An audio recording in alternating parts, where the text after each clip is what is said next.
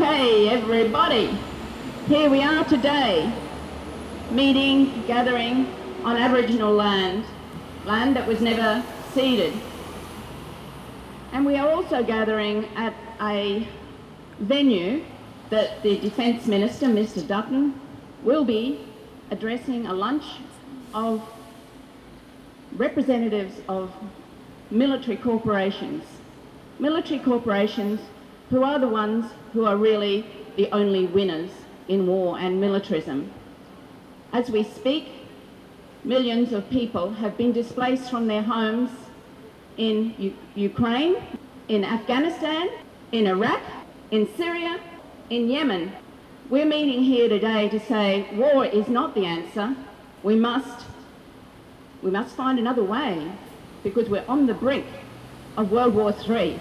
It's a very sobering thought, and yet the escalation of militarism that's going on around the world today can only lead us to a very, very dangerous point.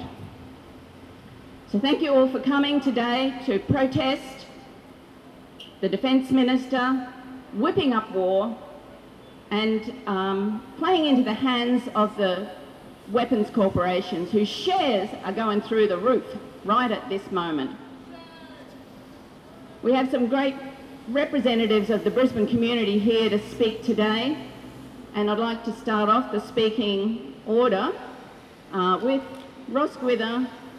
Ross is one of the representatives from Queensland to the Independent and Peaceful Australia Network, a national network of unions, faith organisations, community groups, political groups.